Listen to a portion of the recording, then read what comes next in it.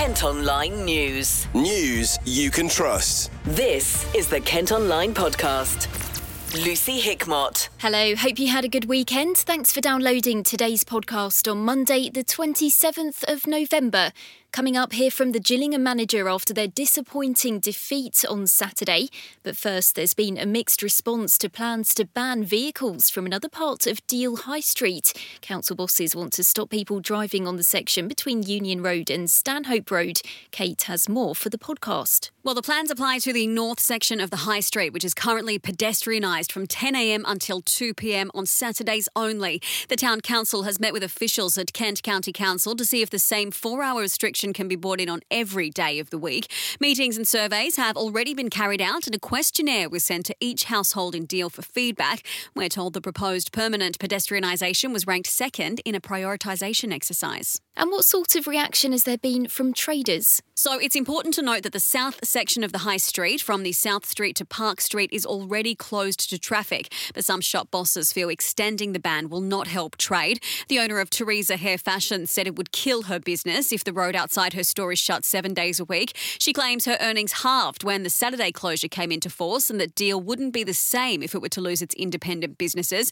Leanti Peacock, who's owned Pepper's Health Foods for 20 years, says the ban would cause a huge issue for deliveries and elderly customers. But others are in favour of the idea. Amanda Goring, who's the manager of Gridlock Shoe Shop, thinks the move will attract more people to the area. She says the closure makes the town look more appealing and it's safer. Lou Dehennen from Filbert's Food is also supporting the plans. She says families often have to walk in the road as the pavements are so narrow.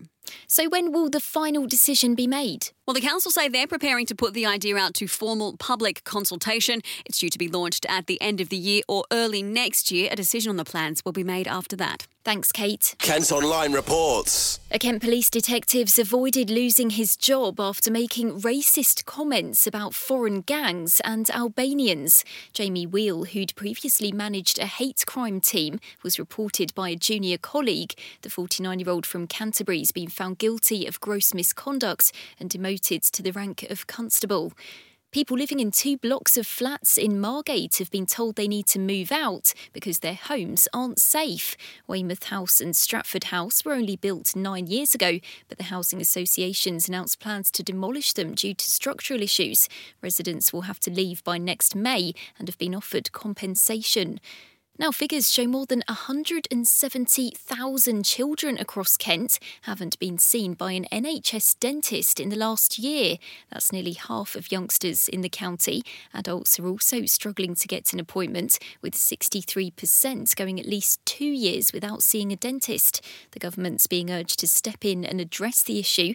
Nicola's been chatting to Tunbridge Wells Lib Dem candidate Mike Martin. The major problem that we have at the heart of NHS dentistry is the way the contracts are arranged. So that's how dentists get paid for the work that they do. So they're not paid a salary, but they do work to us, for us as patients, and then the government reimburses them.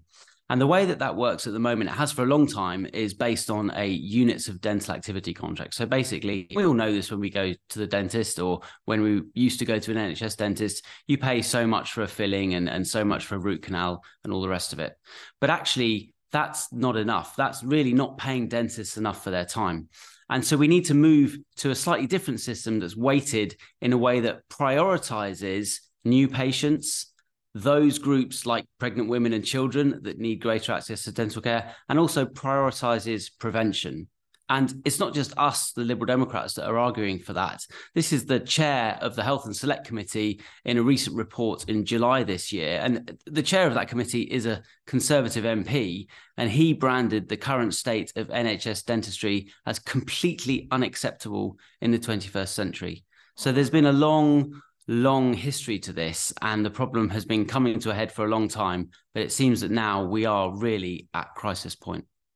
And for children not to access a dentist, I mean, yes, it might not be the thing we all look forward to doing, but the younger you start going to a dentist, as soon as you get your teeth coming through and they need to be checked, I guess the less kind of scary for some people it might be, because if they're not going to one, chances are when they're older they're not going to go and see a dentist, I suppose. Absolutely. So these habits start very young. I've got a very young daughter, and we are starting her, of course, brushing her teeth. Even though those teeth are going to fall out in a few years, she's going to get that habit. And you're exactly right. It's going to the dentist initially with their parents and then going on their own sets the habit of a lifetime. And, particularly, again, I come back to for pregnant women, dental bacteria and decay can be a huge threat to the pregnancy and for new mothers.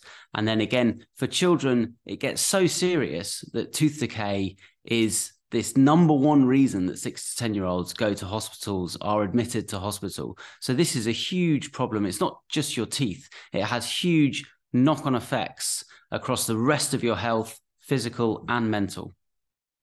And of course, at the moment, we can't ignore we have this cost of living crisis. Is that another reason that's putting people off? If perhaps in the past they might have said, OK, I'll sign up as a private patient, they just simply can't afford to do that anymore. Well, there are several areas, and Tunbridge Wells is now one of those areas that are branded dental deserts. So it's impossible to go to the dentist. And perhaps you can miss an annual checkup, but if you've got tooth pain or decay, for those of us who've had tooth pain, it cuts right through you and it has to be dealt with. So if you're lucky enough, you can afford to pay and you go. But if not, and this is what's really shocking, and again, came up in the Select Committee report from the Health and Social Care Committee, some people are pulling out their own teeth with pliers. And this is Britain and it's 2023. And so to have the choice of paying through the nose, private dentists are expensive, or if you can't afford that, to pull your own teeth out with pliers.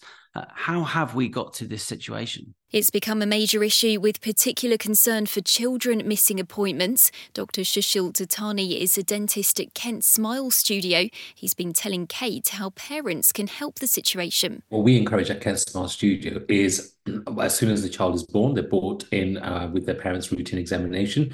As the child is able to, they actually sit on their parents' lap. So even though we're not examining them, it becomes normal for them. So when they do actually eventually sit in that chair, maybe in a parent's lap or not, they're able to open their mouth because that trust has built up. They see the parents trust the dentist, and children learn from the adult's behavior. So if psychologically the parent is accepting opening their mouth to a dentist and being examined, then the child will too. So it's important they're introduced to a dental environment from an early age. How available are dentists to parents within Kent? It's not available, especially in Kent. It's difficult to get a booking. Even my own practice, one of them is NHS, one of them is private. We haven't accepted new NHS for the last 5 years. So, children are being neglected. In our private practice, we do accept a lot of private children patients. And it's not the idea that we want to make more money. In fact, in private dentistry, children will actually lose money. It's about getting them in. And the government need to actually sort out this contract. So those who are vulnerable, those on low socio-economic status, low income, our children are not ignored. So they need to really have a reform of the contract that promotes us accepting a new children NHS patients, because at the moment you can't conditionally accept. So we can't say, okay, we'll see the parents privately, we see the children NHS. We can't do things like that because it's against NHS rules, which is something we used to be able to do in the olden days. So all of those patients would then either have to go private at their own expense, or look, what would you suggest, outside of Kent for a dental practice? Yeah, we always recommend that if they're desperately looking for a dentist under the NHS, we would recommend they contact NHS 111 to actually find out. But we are aware that 90% of dental practices in Kent aren't accepting new NHS patients, maybe adult or children. The government insists they're introducing new measures to tackle the problem. A lorry driver who tried to smuggle a convicted criminal into the UK through Dover has been jailed. His truck was stopped at the docks in August and Border Force officers found an Albanian man hidden under a blanket. The 46-year-old from Lithuania has been locked up for 18 months. The owner of a food truck parked up next to a cafe with a 0-star hygiene rating says it's affecting his business. The A20 Grill in Smeeth has a 5-star hygiene rating, but its proximity to the Blue and White Cafe is losing the boss customers. He says their negligence is nothing to do with him, and the council are happy with how he runs his van. Kent Online News. A Tunbridge Wells man says he's lucky to be alive after he developed symptoms of a rare and often symptomless cancer. Lorry driver Alex Watson went to the doctor with severe itching across his body and something funny in his urine. He was prescribed allergy creams, but his condition got worse and he was later diagnosed with a form of cancer that was growing in his pancreas. He was able to undergo an operation and has now been given the all clear. Reporter Ben Austin spoke to Alex about his diagnosis. I would say I was lucky because from what I've read into the into the cancer itself, it doesn't always provide symptoms. So yeah, I think it was a saving grace really that I did get these symptoms towards just before I went into hospital, because I would have been none the wiser if these symptoms hadn't showed up. I would have just carried on my daily life, and things could have been a lot worse. I could have gone into hospital, and by then it could have been too late. So I'm just glad that I went in when I did. So what I would say to anyone that doesn't feel right, go and get yourself checked. Basically, even if you've got the slightest of symptoms, just go and get yourself checked. It could save your life. As far as you know, you're in the clear. You're given the green light on Wednesday. That's right. Yeah. And you're now you've set up a GoFundMe. Yes. To try and organise a music event. Tell us a bit about that. Basically, yeah, I've never done anything like this before, but I thought it'd be a lovely thing to do, to try and raise some funds or as much money as I can for Neuroendocrine Cancer UK, the charity that regarding the tumour and the cancer that I've had. So yeah, I'm putting on a music event in my hometown, Tunbridge Wells. It's hopefully going to be May next year. So yeah, just a gathering to get friends and family together and just to raise as much as I possibly can. In other news, plans have been revealed for a new care home opposite a supermarket in Whitstable. Developers want to build a 3-storey facility with 75 bedrooms off Old Thanet Way near Tesco. Previous attempts to build on the land have fallen through, with 2 applications being refused by the local authority. A Kent council with the 3rd highest proportion of greenbelt land in the country is considering allocating some of it to meet growing housing demands. Bosses in Sevenoaks are coming up with a new local plan after their previous one was rejected by a government inspector. They need to find space for more than 10,000 homes by 2040. A German driver's been caught going 120 miles per hour on the M20. He was stopped by police on his way to the port of Dover and given a £500 on-the-spot fine. In a post on social media, officers said he clearly thought he was on the Autobahn, which has no speed limit. Kent Online reports. A group calling for the Kent test to be scrapped are holding their first meeting to drum up support for their new campaign.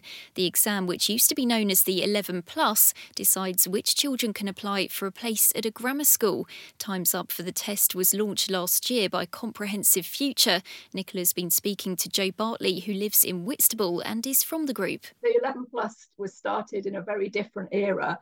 And the fact it's still going on, despite the whole of education changing and most areas managing perfectly fine without grammar schools and 11 plus, we decided to sort of get people active and start a campaign. Obviously, when like-minded people come together, their voice is louder. Are you hoping that means you are going to be able to force some form of change or bring an end to this system? I think it's quite an interesting time because we have a potential Labour government next year who are a lot more on our side. They haven't committed to anything to do with phasing out grammar schools, but they're definitely a bit sceptical about the benefits of a whole divided secondary education. You know, they're against grammar schools being built elsewhere. They're completely against that. So how can they believe that they should still exist where they are going ahead? And most of the education world does support the idea that primary schools should not be running a test and dividing pupils into 2 groups. So we hope that gathering together people who believe us will kind of amplify their voices and sort of like me. It seems in Kent at the moment that I know loads of people who don't like the system, but they're very quiet. They're sort of, everyone's a little bit afraid to speak out. So hopefully getting people together will help, and we might start a little bit of a movement. Why not? Do you think it's because perhaps they think it's been going on for some time, it's never going to change? These things, it's been happening for long enough, like surely we can't make a difference. Absolutely. There's a feeling, I think there's some people in Kent who actually just don't even think that it doesn't happen. I mean, my son said, why isn't there a Kent test everywhere else? I didn't know that, Mum. It's like they just assume that you have to do this, that children, the top 25% of children need different schools. It's kind of like just established here.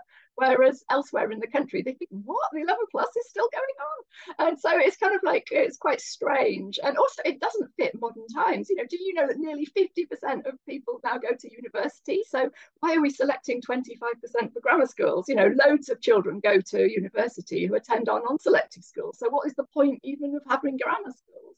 So yeah, it's a very strange idea that it's just gone on and on. And I'm afraid, people do think it's never going to change, and it never will change unless people start campaigning. If you support ending the Kent test, come along to our meeting at the Friends Meeting House at 7:00 and join us and let's talk about how we can actually make this happen. Elsewhere today, plans for a new Domino's in Tenterden have been given the go-ahead. It'll be taking over the former Lloyds Bank on the High Street, which has been empty for nearly 7 years. The proposals were approved despite concerns about the noise and smell. A brewery near Sevenoaks has revealed plans for a new winter garden. Bosses at Westerham Brewery want to create a glassed-off area for customers to enjoy all year round. It'll include extra seating to replace the current gazebos. And a 5-star hotel for cats near Ashford has gone up for sale. Hotel Kitty in Ruckinge has 16 luxury rooms with webcams so owners can check up on their pets. The business is on the market for £1.7 million. Kent Online Sport. Football, and Gillingham have slipped to 9th in the League Two table after losing 3-1 at Tranmere Rovers. Saturday's opposition are third from bottom but managed to get the better of the Gills. Manager Stephen Clements has been telling reporters how he feels about the result. Very disappointed. Obviously I'm still learning a lot about everybody here, about the players and the way things are and what's gone on in the past, but I didn't like what I saw today from the team, so we've got to improve on that, and we will do. Got no doubt about that. We will definitely improve on that.